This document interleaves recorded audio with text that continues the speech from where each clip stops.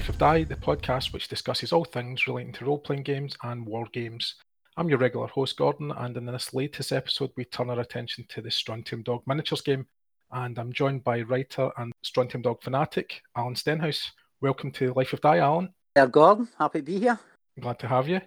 I always start podcasts with a bit of an origin story, telling you a little bit about your background with the game, and in this case, obviously, we're going to talk a little bit about the strip as well, because that's really where most of us started out with Strontium Dog, and I know you're no different. So I suppose the first question would be, what was your first 2000 AD prog? What issue was that?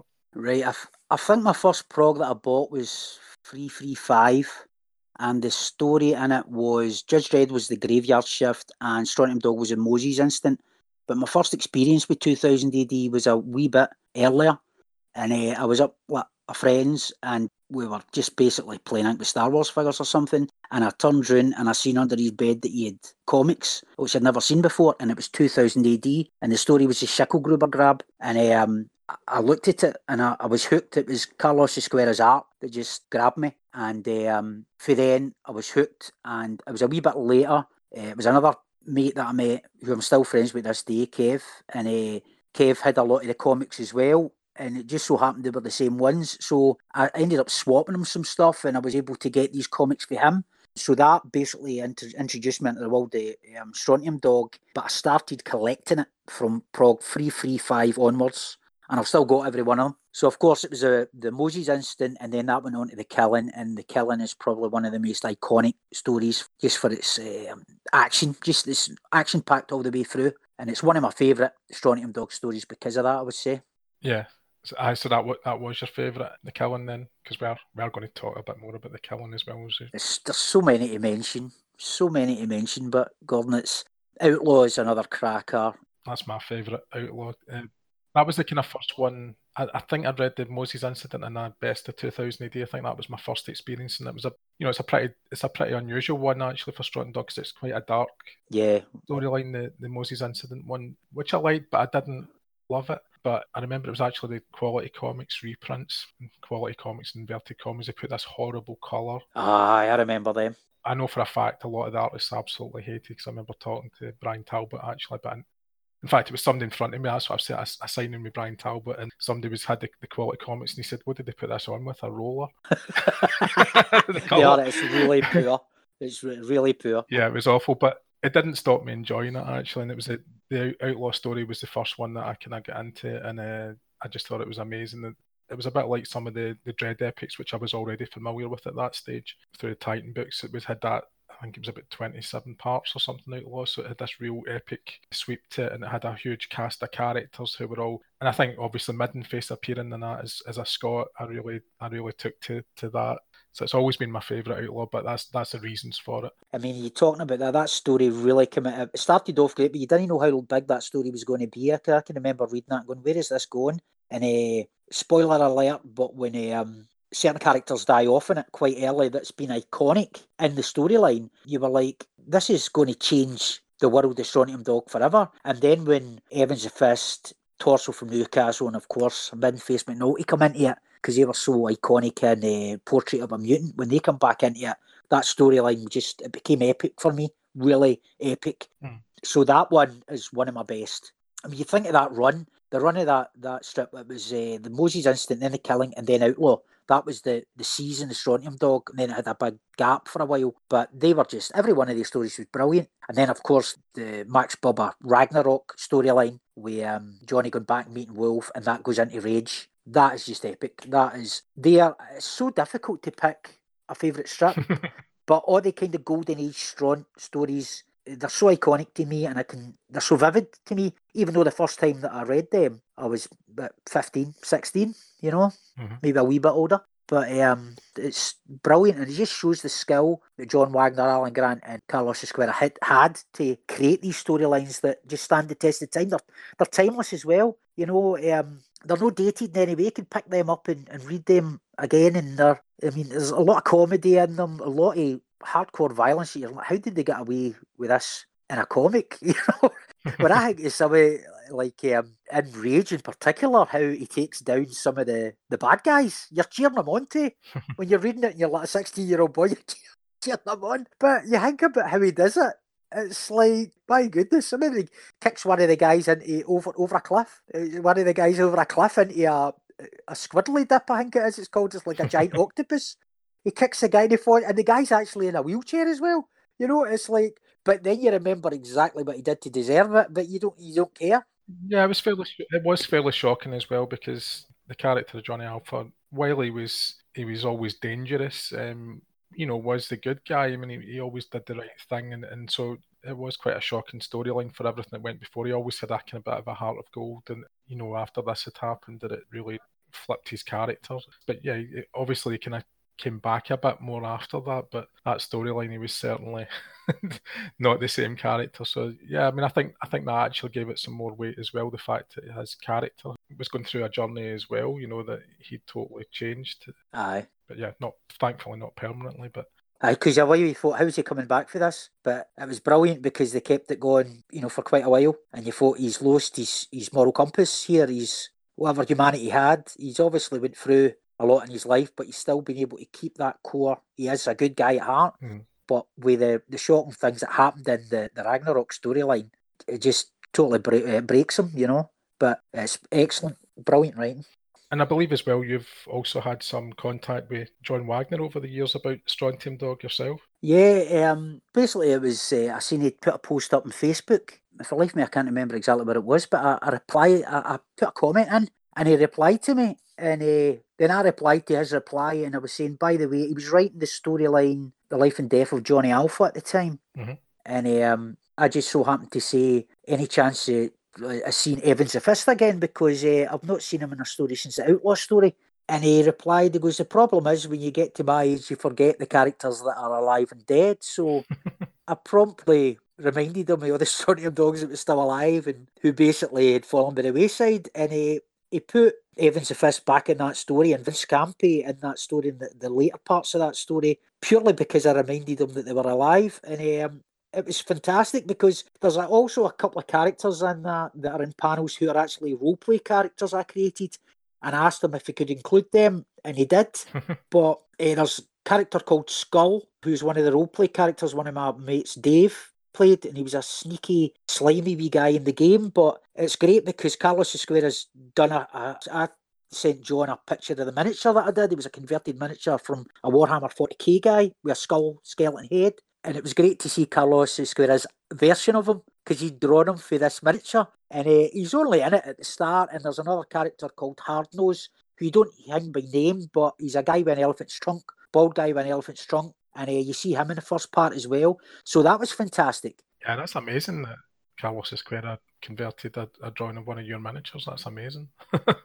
What was actually amazing, even better, was see when I got the Life and Death of Johnny Alpha in the compendium version. Coincidentally, there was a copy of the first script that was done, and John Wagner actually makes comments, insert these mutants in the background from the email that I sent you, and that was, he's referring to my mutants that I'd sent him descriptions of.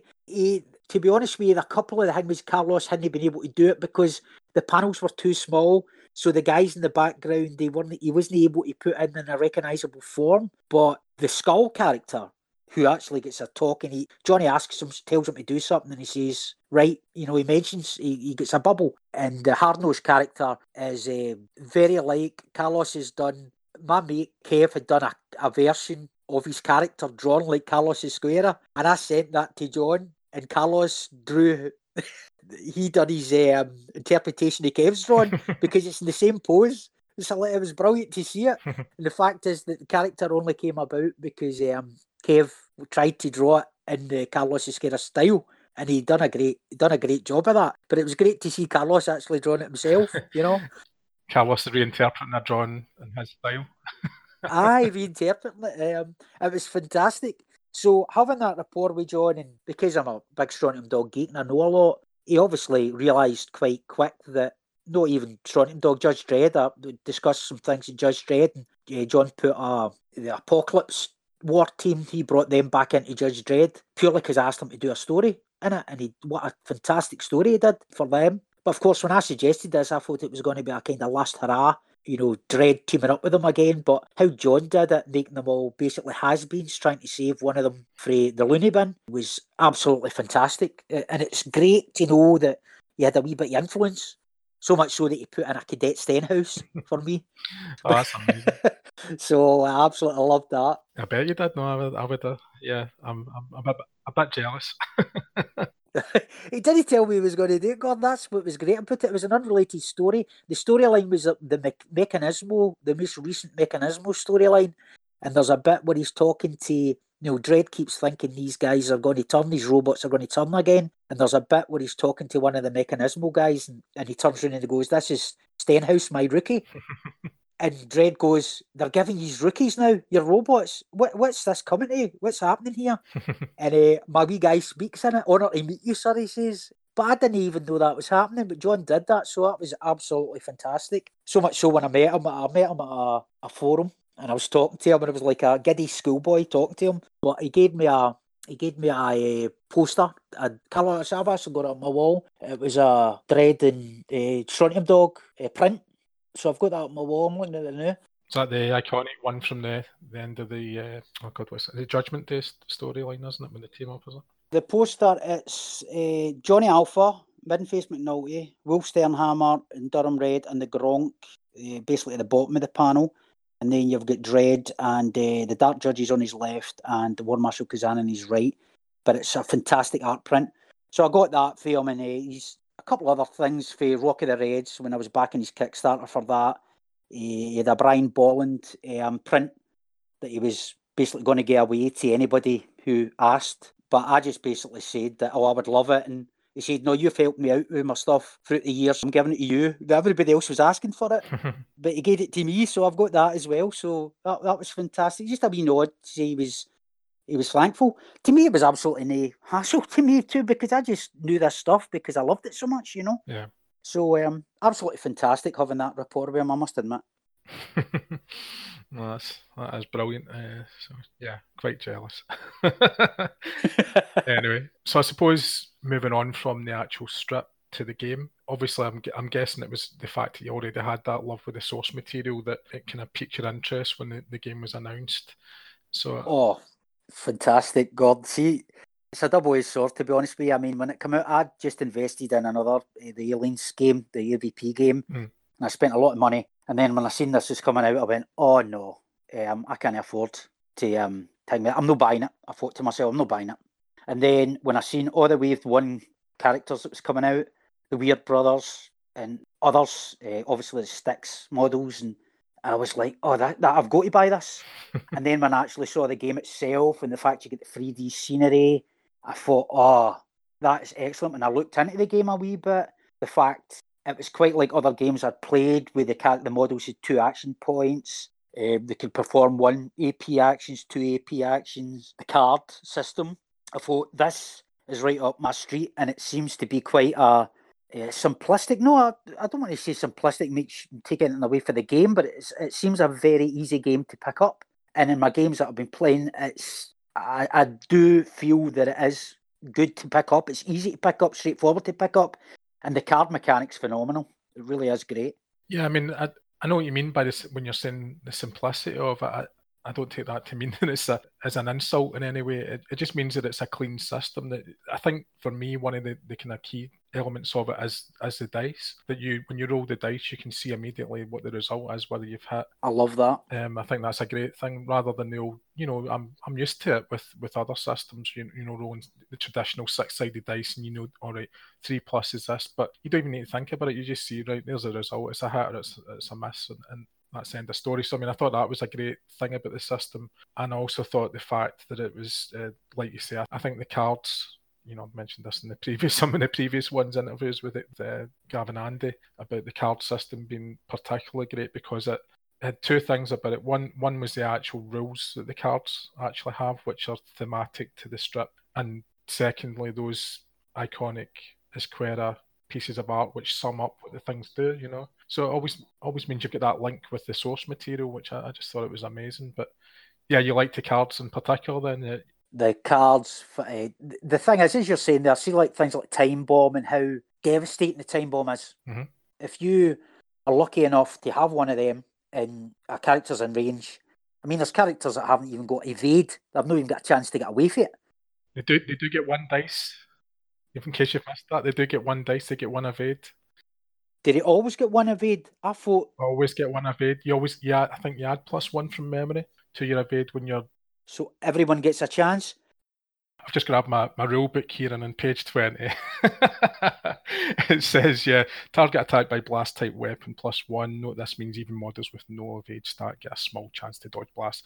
It's only a 1 in 6 chance of... It's still something. Doing it anyway, but yeah, there you go. So yeah, I think I've just derailed the entire conversation here. Right, where were we? We were talking. Right. Well, we've got to get these things all ironed out before the great tournament, so got to make sure that we know exactly everything that we're doing. Yeah. Got to be fair to every one of the 100 participants, Exactly. So yeah, we were talking about the cards and about you were talking about the time bomb, in particular on the armory cards, about how you liked them. And I don't think we'd mentioned the chicanery cards either. Oh, but they're fantastic too, because they're so iconic as well, and the things that happen. There's the fauna one, and it shows you the indigenous fauna, I think it is, and it shows you the demise of Impetigo Jones on the artwork. I mean, it's just fantastic. These are things that can happen and do happen in the strip, and the fact they've been able to bring them in, and it's going to actually affect gameplay. And what's great is, you can think that you're on top, you're basically killing everybody. Oh, my guy's so good, and he's a star chip guy, and he's mauling all the other players because they're all just normal chips. Mm-hmm. And then cards can totally mess you up. In one of the games I was playing, you get caught. Wolf was running about. He was just basically charging. He'd used the charge card. I think it killed Skull, and then basically he killed another character. I think it was Brute. It was one of Bubba's other guys. And then next minute he gets caught in a time trap thrown by Bubba himself. So the overall end of the game, Bubba wins, and he hardly did anything in the whole game. Whereas Wolf ran about killing just about everybody and then gets caught in a time trap. And it's just phenomenal, because my mate Ian, who was playing that character, he was like laughing in glee 1 minute, and then the next minute he just went, "What happened there?" And we were all gutting ourselves. We were all laughing. We were like, "Well, that's what you get for being so cocky," I think there was a few expletives involved with that. we had a similar thing. We played a 4-player game of Strontium Dog, myself and my friends, and one of the things that happened, and it was one of the players, his whole team get annihilated pretty quickly, and he was out the game. He was first out of it, and everybody else was still battling away for quite a while, and then eventually we were down to the end of it, and then we said, "Oh, that's the game over." And then he went, "No, it's not." And he threw down playing dead, and one of his characters got up and killed the other one. So that is so good. He was totally out of it. So good. So the chicanery cards are amazing, and they keep twisting things all the way through, so you can never feel secure in what you're which is a great thing, because it means it's totally unpredictable. And I think that's a great thing, that you can have a game delivering twists when, as I've kind of said before, that some games, once the power kind of is going one way, you kind of usually know how it's going to play out. It's unusual that you would be able to pull it back, in certain war games. So yeah, I think that's an amazing thing about the system. It's brilliant, most of that. So you're about to embark. Since we mentioned the killing earlier on, you're about to embark. It's already underway. The work on it. So do you want to talk a bit about the killing, about your campaign? Well, the killings came about. It's been a storyline that's obsessed me right back through the days of Strontium Dog and when I first read it. And it's been so many incarnations throughout the years for me. I one time done a Unreal Tournament computer game version of it, in which I had my friends playing certain characters throughout that, through deathmatch mode. Done a photo story version of it, things like that. But when the game came out, I realised right away, as soon as I've got all the miniatures painted, I'm going to do a killing tournament, and it was going to be one of my main focuses for it. It took me a while to get it all ready, but because I wanted to have 100 participants, models for each guy, and I wanted to have a varied mix. So I tried to I've got multiple Warlord models. I think it's about 60 odd Warlord models. I've got every Warlord Strontium Dog model that's on that's out. Plus, I've got 4 Build a Mutie boxes, and also a couple other packs that I was able to pick up. Got a Durham Red conversion, Middenface, a Blubberlips conversion. Basically, what I've done is I've just head swapped characters, painted them different, make them look like different people, and then I used some Star Wars miniatures from a HeroClix game because they're the same scale, and I basically took some of the lesser known aliens for that, and then some Warlord characters for the Gates of Antares. I use them as kind of granulins, the Rockmen, because you look like the Boromites, the characters are called. So I use them because they fit in really, really good. And they're a wee bit smaller than the granulins, from the storyline, the Durham Race storyline, Stonekillers, yeah. But they can fit as a kind of subspecies, And because it's a alternative dimension, it's a retelling of the killing, but it's an alternative dimension. So this explains why you've got characters like Durham Red and Middenface and all that in it. And you've got some characters that are the same that featured, but you've got other characters that they weren't in the killing, but it's a retelling of it. And hence why my Johnny Alpha might be a kind of darker, kind of less. Well, we're talking about him, his moral compass. He's got even less of a moral compass than this. So there will only be one victor in this. It's not going to be like when you get to the end of the killing and he uses a time bomb for him and Wolf to get out. No, they have made the decision here that it's a battle to the death because the prize is just too much. I think it's 1 billion galactic credits have made the prize rather than the 1 billion Zeddies. So it's considerably more. And it's going to be the main reason I'm doing it is because I want to see who would be the best, me the best man. I want to see who would be the victor. But how I'm doing it again is it's slightly different for the game. Every character, as well as their weapons that they've got, every character gets an equipment card and gets a chicanery card at the start of their bout. If they use their equipment, that's it, used and gone. But if they emerge victorious for their bout, and they kill other guys, they can raid them and get their equipment if they have not used that. So that will proceed with them into the next bout. Their chicanery card always stays with them, and if they play that, it immediately gets refreshed at the start of the next bout, because that's like a kind of character quirk that they've got. It's a skill that they've got. So because of that, they can't steal dead characters' chicanery. Once that character's dead, that chicanery is discarded, and it will eventually get reshuffled as the characters progress. Obviously there's only so many chicanery and so many equipment. But basically, if you're in the first bout, basically you've got a full deck of cards to choose from. And as when I've been planning the first bout, it's been hilarious what's come up. The 3 characters that I've got a star character and 2 single chip characters, and one of them has got a small nuke. One of the smaller characters. And I'm like, he's a plebby guy. You're thinking he's absolute rubbish, but his equipment that he's got is a small nuke. One of the other guys has got a med pack, and then one of the other guy, the star player, has got anti-grav shoot. But unfortunately, it won't really save him for this because they're fighting in a lava field. So if anybody falls into the rents, it's instant elimination. So I've done wee tweaks to the rules for that. It's basically the same as falling.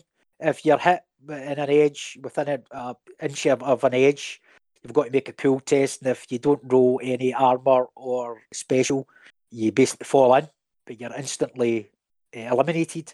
And you can jump over the rents by performing a 2 AP action leap climb action. But again, you have to make a cool test and roll either an armour or a special to be successful. So it basically means that anyone can go in this because the map is highly treacherous. But as the games progress, you'll get other maps that haven't got hazards. There's a thing called a mechanic with drones in it, and these drones can either be camera drones in which they don't do anything.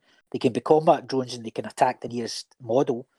Or they can have med kits, and if you get close to them and spend a 1 AP interact, you basically get a med pack for store that you can keep and use whenever. So there's loads of wee different elements into that, fauna and flora in certain maps. The Neverglades features, it's like a portion of the killing ground that's been inspired by the Neverglades, and it's like a wee mini Neverglades swamp, which a cluster's going to fight in, and there's loads of fauna going to be in there. So you're going to have man-eating plants and creatures that can basically attack anybody. And what I'm wanting in that storyline, I'm wanting the participants to be half concentrating and trying to kill their opponents, but half concentrating and trying to survive going up against these plants. So the characters is going to be randomly placed on the map, and the models, the fauna and flora is going to be randomly placed on the map. So it might just be your Donald Duck where you're landing. If you're landing in next to a giant man-eating plant. So somebody might go the way of Silent Weird in the Gronk affair when he gets hit with out of the ejector seat of the crashed space shuttle, which was another iconic moment. So again, it'll be fun actually seeing Silent Weird in it, because he might not have his brothers, because everybody appears at a random location. So I don't hold up much hope for Silent Weird. I don't think he's going to last very long. Does he not only get killed one or something like that? So it's like he's total garbage. Yeah, it's a shame. But I suppose, just getting back to what you were saying there about the alternate reality, I mean, just to be clear, this means that really anyone can die, and there's no plot armor for Johnny and Wolf and Middenface and the likes. Middenface should have plot armor. Can I just say that? It should. No, it's got to be fair. And the thing is, as much as I love Middenface myself, obviously soft spot for him because I'm a Scotsman myself, but the character is just so funny. But he's tough, he's hard as nails as well. But I'm determined to make this completely... Everybody thinks Johnny's going to win, because he's the best in the notoriety. Everybody's been pointed out with notoriety. The majority of the guys that come close is about 16 notoriety, but he's still about 23, 24, something like that. If you're playing the version of him that's in the book with Boys Gear. So nobody can really come close. But like I say, because he's not getting all the gear that he's normally got, you'll get one extra. If you've got the equipped or well-equipped skill, you get one extra gear card. So anybody that's got that gets, in this tournament, it's going to be 2 gear cards they'll have, and 1 chicanery. Equally, the schemer will have 2 chicanery and 1 gear card. So it's actually better if you're a schemer in this, because it means you've got 2 character traits that can help you. But it's all random as well. It's like, it's whatever that card is that comes out. And some of them, I've tried to remove all the ones which I don't feel is relevant, like payday ones and things like that. But there's other ones. There's a great one. It's gear, and it's the infrared torch or tracer beam, which allows you to become the protagonist. And that's quite important in these rules that I've added on, these solo rules. Because how it works is, if you're playing it, the protagonist, normally if you've got a Starship player character in the mix, it's normally going to be a Starship player that will be the protagonist. And how that means, they're the character that you play completely tactily. You basically, as if you're up against an opponent. The other opponents, they're like NPCs, and there's basically you roll a d6 for how they'll behave. And there's anything from playing the percentages, which is if you roll a 1 in that dice, that means they're like Steel Krieg. They just sit back and let everybody else fight, and you've got to come to them. So they'll be quite hard to winkle out. And then you've also got the using cover, which is basically if you roll a 4 or a 5, they basically advance, but they're still using cover.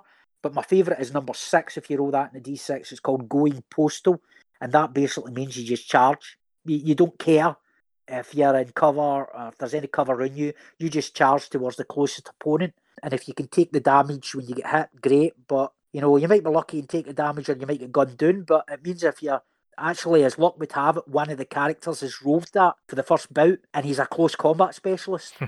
So it's basically, he wants to get in close. Yeah. And it's fantastic because it's sheer luck. He's got a med pack as well. So it means that if he does get hammered, he can get rid of that med pack and get his wounds back.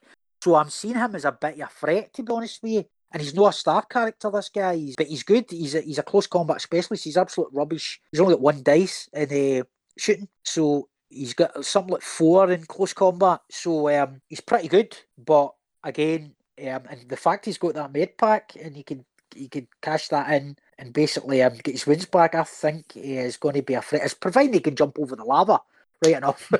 The lava routes, because he might try his first move and fall right in. So we'll need to wait and see how that goes. I'm sure there'll be some right comedy moments in this, as well as some action-packed moments. So I'm really looking forward to it, I must admit, playing it out. And so I suppose for anybody that's listening that hasn't already seen anything about this on social media, where can they follow The Killing? And where can they find your solo rules as well, because they're also available? Yep, they're on the Bistler blog. You'll see them on your YouTube channel as well. So everything really? will be going up there. Yes, really? Remarkably. I was meaning more from your side of things, but well, things like that. But you'll basically be seeing it on the Facebook pages, the 2000 AD Wargamers Facebook page. I put it up there, and I'm trying to get as many of the Strontium Doghouse. There's another one I'm going to be putting up in. And basically, I'll be doing a kind of picture version of the battle reports. and then obviously you'll be doing the video version as well with the excellent music and all that on it for Sawtooth Synth. Fantastic. So it's good to have the different versions, you know, and you can click through it as if you were reading a comic, because I'm going to be putting bubbles on it and things, and maybe the odd wee special effect. We'll see how it goes. I mean, already for the map, the establishing shot of the map, I took my humble lava field that I had. It was 3D polystyrene scenery, and I've extended it out using Photoshop so that it goes to right the edge, so it looks as if that it's a lot bigger than what it actually is, you know. But I'll be doing wee things like that. I've got backdrops which I've bought for model railways to give the pics a bit of depth. So I'm thinking it should actually be pretty good. I was determined in this that every single bit of scenery is going to be 3D. Unlike my Alien vs Predator campaign that I did in AVP Wargamer, like that's 2D. It's board based, so it's got 3D miniatures, of course, but it's not got a lot of 3D scenery. But I was determined in this, everything's got to be 3D, and I want to create like a photo story version of the comic strips so that it's faithful to the source material, you know. Mm-hmm. So it should be interesting, to say the least. So yeah, you can check out those groups on Facebook. But yeah, as you mentioned, if you're wanting to see these will all be collected on my blog, and hopefully I'll be able to keep up with Alan and his progress with the. I'm totally obsessed with it. It's like my wife said to me yesterday. I could just see her face walking about. I think I was on the computer for Sunday. It must have been for about 12 to about 8:45. I had a couple of breaks for my dinner and all that, but because I was trying to put the fine tunes on the format, the bout format, you know, for how I'm going to present it, and I've got that done, and I know it's all going to be a lot easier now because I know how every bout is going to be presented, and obviously a lot of it's going to be like my Alien vs Predator stuff, where it's going to go through each turn and each character action, and it's going to be like part kind of learning guide for the game and also part story, you know, mainly focusing on the story because it's going to be narrative driven, but it's still going to outline, you know, when dice are rolled and you're going to see photographs of the dice, you know, to prove there were certain hits and stuff. And as I say, everything's getting done random. If somebody's unlucky and they die. That's just the way it is. So part of me is what's intriguing me about the whole thing myself. It's like, as I'm saying, everybody thinks Johnny's going to go, but, you know, it's just through bad luck he can go, you know, quite early. He's not going to go far, you know, so that's part of what's getting me. Who is going to be the victor? You know, who's going to be the last man standing? And it'll probably take me about the rest of the year to find that out, but I'm hoping to get one mission played every fortnight, and then obviously I'll spend the rest of the fortnight getting all the shots edited and getting them to yourself and getting them put out in both forms, you know, so, but busy. Yeah, hopefully I'll be able to keep up and make videos of them as well. But I mean, really, it's you that's doing the lion's share of the work. I'm not saying that I'm doing a lot there. All I'm really doing is you're doing the work with running the games, writing the games, editing the reports, providing all the photography, and all I'm really doing is stitching it together in a video, which is not. I know, but don't sell yourself short there, Gordon, because when I seen that video you put together, I was like, wow, it was absolutely phenomenal. And with that music on it, it just adds another element. Yeah. So it's so good. It's a family member that does the music, so good. Yeah, thanks. I'll pass that on to me. It's class. It's like, and I see the people that saying the thing that I think's really great about the soundtrack in particular is it's got elements of the 80s to it, that kind of synth sound like Tangerine Dream and John Carpenter, some of the classic 80s films, and it fits the Killing excellently because they're the soundtracks you were hearing in your head when you were reading the strip way back in the 80s when it was out. So it's so good, and I'm walking about the house humming it. You know? See the last melody you put in after the last participant, that wee melody. I'm walking about with that in my head, humming that constantly. And I can see the Wayne looking at me like that, him doing that tune again, you know. So that's really nice. No, thank you. It's great.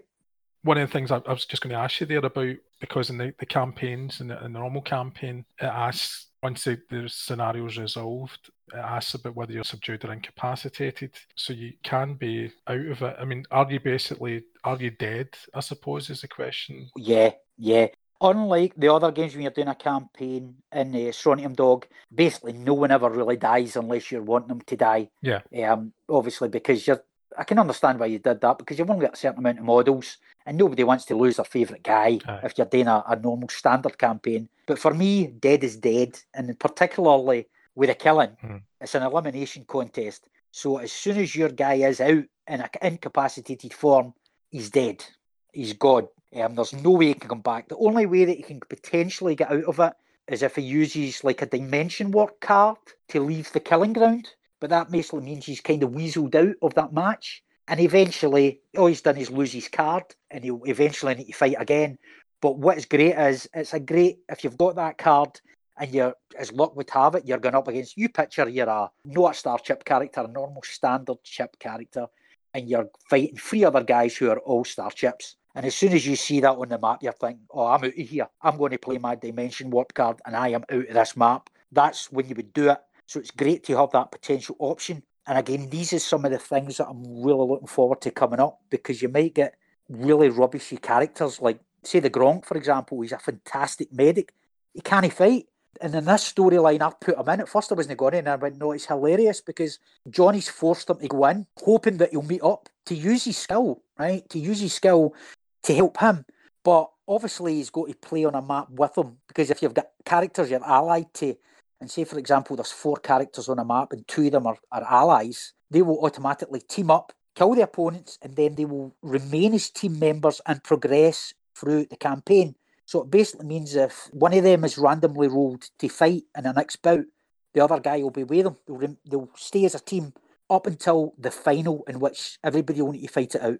But for the Gronk's point of view, if the Gronk appears in the map, he will not fight. But anybody that moves close to him has the choice of spending an interact action and getting them to join them. And then they've got a personalised medic that will follow about with them, healing their wounds when they need, until someone kills them and then takes a Gronk for them. So the Gronk could easily get killed, if someone just wanted to kill him. But to me, that won't really happen. He's like a med pack, a constant med pack there to help you if you've taken any wounds. So who wouldn't want that? So it'll be interesting to see that play out, and I'm looking forward to doing some of the oh my good heartsies bubbles on him, and that, when as the storyline progresses, it'll be quite funny. Characters like him, characters like Silent Weird, I'm expecting a lot of comedy value for the guys. Obviously Middenface as well, there'll be some comedy for him as well, providing he doesn't die after the first shot, but I don't think there'll be much chance of that. He's too tough for that. Remember as well that the Gronks, there's a misprint in his card. He's cool as only one. Oh, aye. Because I've had that FAQ'd by Andy. So that's one thing to bear in mind. And so just picking up again on what you were saying there about them teaming up, you're using how, like, in the rule book it says about who their allies are, who they can team up with. So yeah. I'm assuming then that those allies, that means that some of them can group together, so you could have Johnny and Wolf teaming up. They're not just out for themselves. Well, not necessarily, but yeah. If they meet each other, they can team up and against the other participants. That's kind of the idea, yeah. Yep, the main characters, there's about 40 main characters, of which I've designed some cards myself to take the characters up to the main star type characters up to about 40. Then there's 60 kind of basic characters, minor characters. But of those, I think it's mainly the Starship characters, but there might be some minor. I think there's some minor characters that they say they're allies on it. So Johnny's obviously got Middenface, I think Durham Red, Kidney, Wolf, the Gronk. There's quite a few he's got. There's a lot, because there's all the kind of mutant generals and all that kind of stuff as well. So yep. So, and you've got the mutant generals as well. They've got their own wee kind of clique as well. You've also got obviously the Weird Brothers, and you've got the Howlers, stuff like that. They've all got their own wee different cliques. But how I've done it is, because there's kind of northwest, northeast, all the 4 different coordinate points on the map. I've split the 100, totally rolled random. The 100 have been split into 25 characters for each location. So that's all been done random. And then of those 25, the first bout, for example, is in the northwestern zone. So I've rolled 3. It's 3 combatants, because it's a quite small map. So I've only done 3 combatants on that.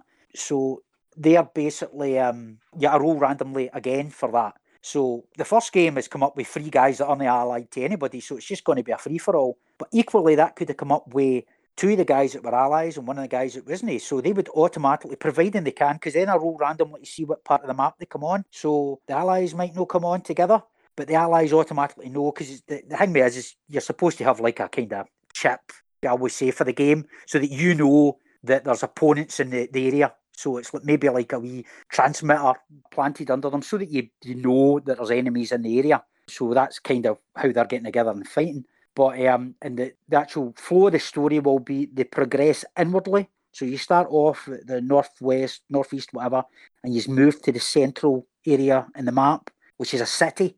And the final's probably going to be in a kind of internal complex of some sort, because I've got a fantastic map for that. Battle system map that I'm going to use for that. Good. Battle systems is great. I've got that stuff as well. It's brilliant in it. So I've got elements like you've got, first ones is like the volcanic badlands, and then you've got the forestry, which is a nice kind of forestry area that's in the northeast. And you've got the Neverglades to the southeast, the badlands, which is a kind of standard desert stuff, that's the southwest. And then as you progress in, I've got like mine, kind of mountain system with a mine in it, a shanty town. I've even got a shopping mall for The Walking Dead. The map's phenomenal. It looks so good. And I'm maybe going to take it to the guy that's running this now, this mysterious figure called the Crimson King. He's taken some elements from Old Earth, shall we say, and he's put them there because he thought it would be quite a good wee thing to see people fight and die in. So I might put that in, depending who's left, to be honest with you, because I've worked out about 50 maps, but depending on the size of the map, I might decide to put more characters in it, more randomly rolled characters in it. They're designed to go up for anything up to 8 participants fighting at the one time, but I think I'll be keeping them initially small, 3, 4, maybe a maximum of 6 I might go. But again, it all depends on the size of the map, because I don't want everybody appearing on a tiny wee map and then immediately having to fight it out. I want to be a wee bit, to use tactics and stuff, to give everybody a wee bit of a chance. But it'll be interesting to see how it things out, and obviously to be able to get the opportunity to put all this 3D scenery that I've got. Yeah. Finally get a chance to use it. So I've been sitting up that loft for ages. I think from a visual point of view, that'll make it really exciting as well. It keeps it fresh all the time. You're using different terrain all the time, so. Different. As again, I've got swamp terrain. I've got obviously the deserts. Internal terrain. I've got the battle system stuff. I've got a bridge. That's going to be one. But I've got a monorail, which is raised off the ground with a wee kind of that's TT combat scenery. That so it's actually got a monorail car on it, and that will be in part of a city. And then I've got a freeway, which is Sarissa Precision, I think. It's fantastic for the Dread game, that.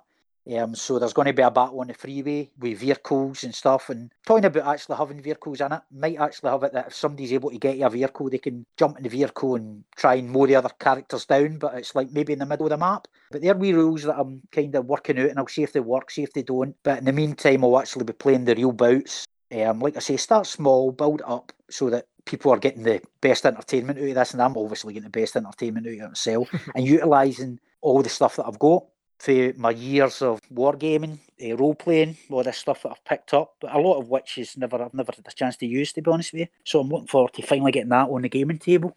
It sounds great. I'm really excited to see what you send through and build the videos, and I think it's going to be great, and I'm sure any Strontium Dog fan will be keeping a close eye on what's coming out for it, so I'm sure it'll be a great success. I suppose while we're here, I mentioned at the top there that you're a writer as well as a Strontium Dog and fan and gamer. So I just was wondering if you want to say anything about any of your projects and your Dark Id productions that you've got. Yeah, well, Dark Id Productions is my Facebook page, and it is a 1:6 scale photo stories, but they're basically mini movies, thousands of photographs. I've got an alien storyline on that, which has got 1:6 scale dragon models and Ultimate Soldier guys. I shot that in about year 2000, so a lot of figures is dated now. Story's quite good.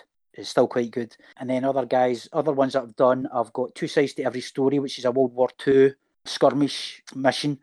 And that's an American team of GIs going up against a ragtag group of Germans. And it's in the Ruhr Pocket. It's during 1945, April, May. And it's basically when the Germans was a rabble and retreating across the Rhine. And the US were sending out patrols to go behind enemy lines. And I based it then basically because of a lot of figures for different divisions, especially for the Germans, and I had to make it by seeing the different insignia on the uniform. It would kind of make sense, these guys working together, because basically the Germans were all these different divisions all fighting together at that stage. The Volkssturm, you had the kind of the young and the old Germans that had been drafted into the army and were forced to fight. And the essence of that story is, like the title suggests, the two sides to every story. It's basically both squads have got good and bad in it.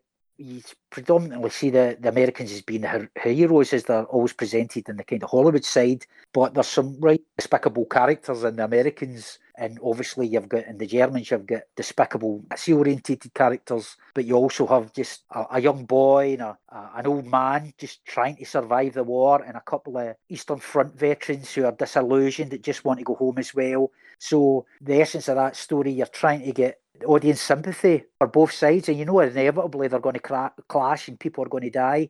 So I've got that, and then a couple of fantasy stories set called The Realms of Darkness, and they are basically my version of Lord of the Rings meets Conan the Barbarian, Dungeons and Dragons, Game of Thrones, very adult orientated. Again, I put a lot of special effects on these. There's blood splashes when the sword hits, and for the ones with firearms, muzzle flares when the firearms fire. So, and I smudge the joints and the figures to try and make them look as real as possible, because these are basically my actors. Can't afford to get the films made, but these are my actors. So, don't just think you're going to go in and see like a guy playing with his action men here. You know, there's been a lot of thought put into these. I've had the characters fighting, sword fighting, almost like your Ray Harryhausen stop motion style. Right. No quite as with frame by frame, but if you were clicking through the photos fast, you actually see them move and see them jumping. Got them jumping, I prop them up in kebab sticks and then use a clone tool in Photoshop to remove them so you can't see them. And it looks as if the character's floating in the air in some of these. So I've got a couple of these still to come, but they've been kind of put on hold because of other potential stuff that I'm doing. But I've got two of them fully shot. They're fully shot. They're really ambitious stories to finish off this kind of part of my life. But like I say, they take ages to edit. So to put the special effects on is going to take a while on them. So that's Dark Head Productions, and then I've got a couple of novels up on Amazon. I've got To the Victor of Spoils, which is a combat thriller, kidnapping, and a bunch of mercenaries is hired to go in and rescue this person that's been kidnapped by the guy's best friend, who's a charismatic billionaire. But it ends up, when they get to the place they're to go, they find out there's more to it than meets the eye. So a lot of twists and turns in that. That's a quick, hard-hitting, violent, militaristic storyline with, like I say, a lot of good characters. I like a lot of the characters created in that. And then Damnation Dawn is my apocalyptic one I wrote in 1997. I think I started that in the build-up to the millennium, when the world was going to end, apparently. And basically that comes with a lot of Bible mythology, whatever way you want to see it. But I put a lot of research into that to get that right. And that's murders are getting carried out in the streets of New York. Ancient Hebrew engraved into the child. The victims, who are all children, into their chests. And it's the cops trying to solve it. And again, that's really, really dark storyline. It starts off as a thriller and then it becomes something else. So that's a long book. That's really is a lot. But I think if you invest the time in that, I think you'll enjoy it, because it's there's a lot of good characters in that as well. And then upcoming projects, I've got No More Room in Hell, which is 4 books, Glasgow set zombie saga, and that was based on the what if I was up on the town with my mates having a drink and a zombie virus was released. What would happen? That was where that premise came. So it's set in Glasgow. A lot of humour in that one. That's basically like The Walking Dead 28 days later meets Still Game, and Tune the Fat for the outlandish characters that's in it. You're kind of tongues in your cheek for a lot of it, but to be honest with you, it's hard-hitting and extremely random, the people that die in that, because it was in true role-play style.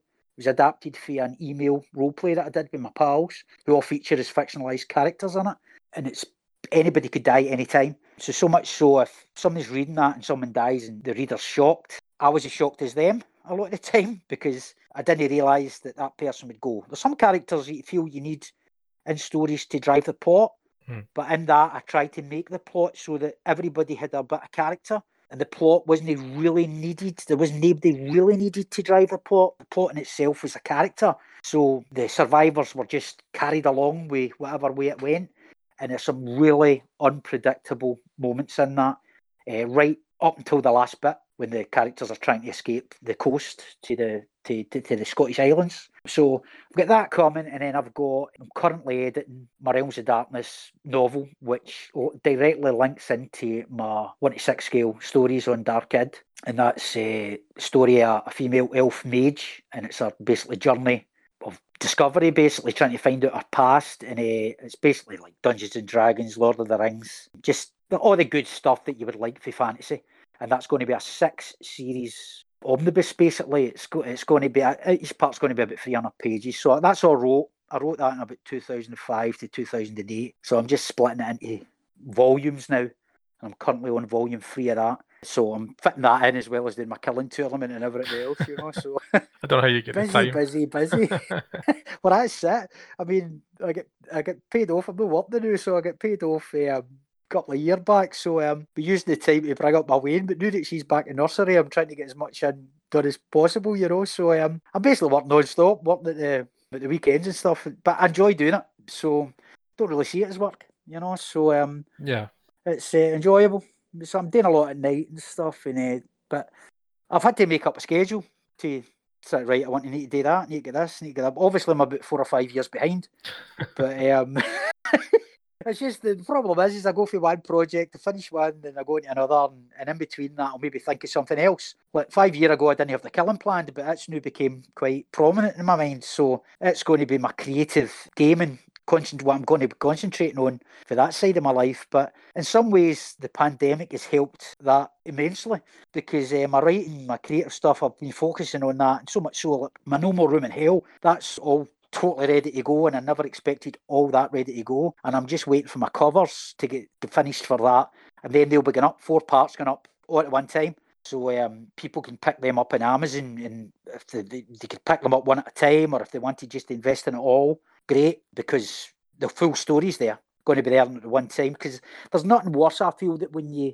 see one volume come out, something, and you go, oh, that's fantastic, when's the next one going to come out? And a true example of that is Game of Thrones.